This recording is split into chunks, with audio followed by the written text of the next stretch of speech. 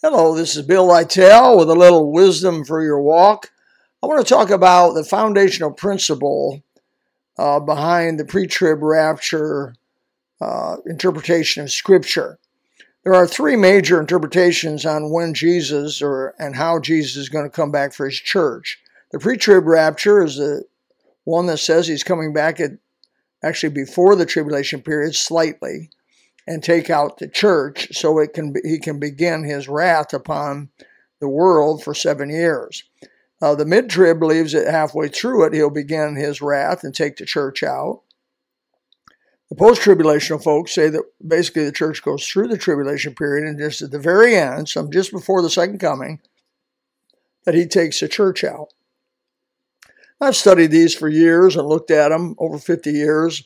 I've written papers on them, taken graduate courses in this area.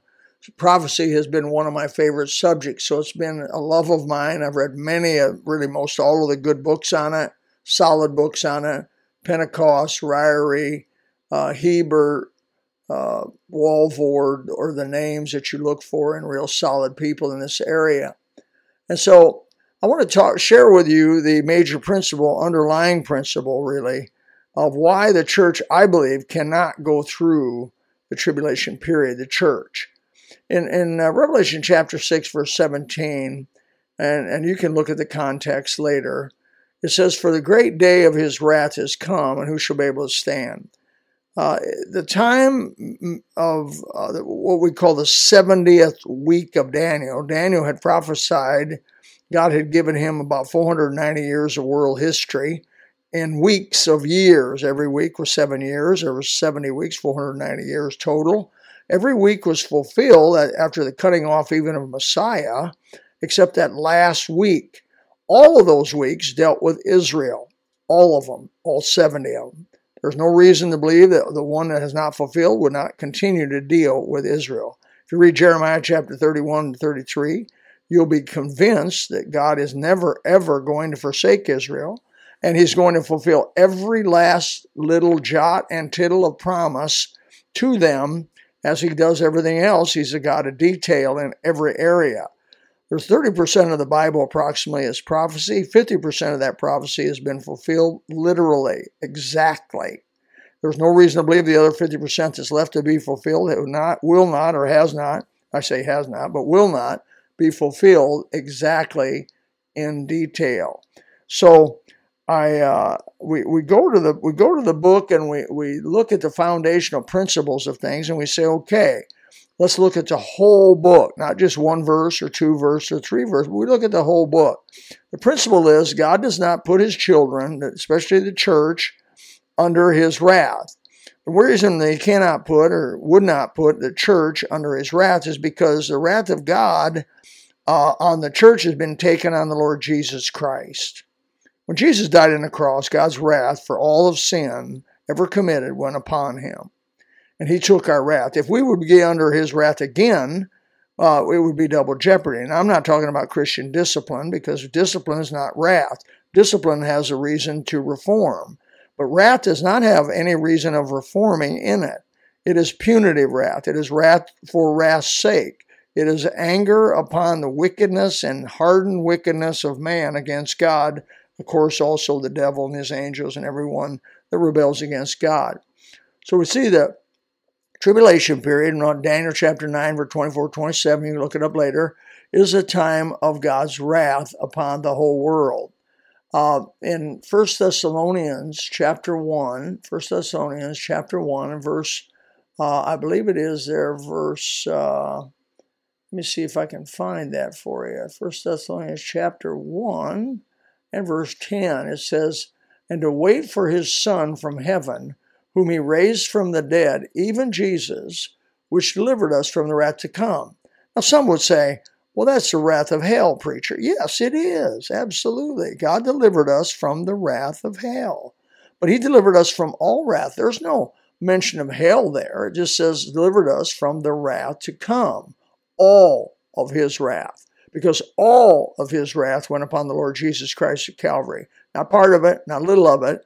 All of his wrath on evil and sin and went upon it. So when we accept him by faith, All of our sin goes up under Jesus, and he took our wrath for us. Not just the wrath of hell, but God's wrath himself. And so if the tribulation period, the logic is simple. If the tribulation period is a time of God's wrath, the church cannot be under that wrath because it would be double jeopardy. We also see in the 5th chapter, in this same book here, in about the 9th verse, for God hath not appointed us to wrath, but to obtain salvation by our Lord Jesus Christ. Now, I think that's enough said there to establish the principle for you. You can look up the other verses and compare them and do all this other thing you like.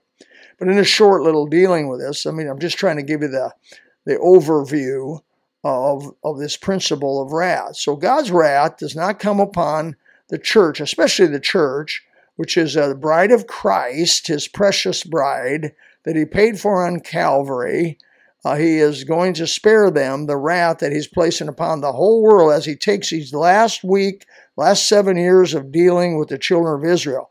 By the way, at the crucifixion of Christ, they were the ones who said, let his blood be upon us and our children. And God's keeping their word, and they have been under such horror through those almost 19th and 20th centuries so far of persecution.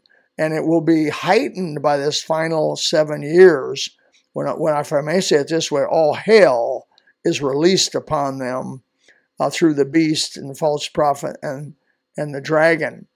And so, some examples of this, the book of Genesis talks about Sodom and Gomorrah.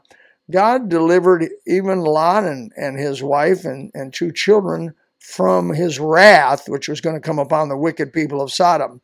Literally, the angels had to drag those people out, but they went out of Sodom. Noah went into the ark. Voluntarily, yes, but God opened, he built it, God allowed them to go in, but it was God that shut him in. And brother, if we're shut away from the wrath of God, it's because of God doing it for us.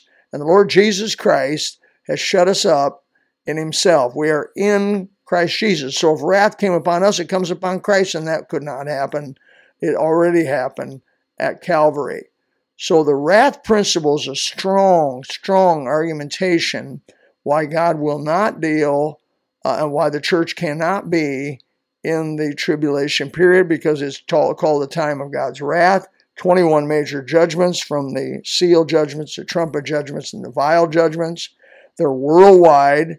They eliminate something like a half or 2/3 of the population of planet Earth. They torment the other people remaining, and God puts his wrath upon them finally. In fact, Jesus said, except those days have been shortened, no flesh should be saved. Evidently, God did shorten those days, or every human being in the entire planet would be lost. And so that's how severe this is going to be. It never has been before, never will be after. It is the wrath of God. So those people who say, oh, well, the church is going to be in the first 3.5 years, or they're going to be in the whole tribulation period, just do not understand God's principle of wrath. And they actually do not believe these scriptures that I mentioned to you, and do not take them literally. But if you take the Bible literally, you take him for his word. God is a God of detail. He keeps his word. This is some wisdom for your walk. May God help you.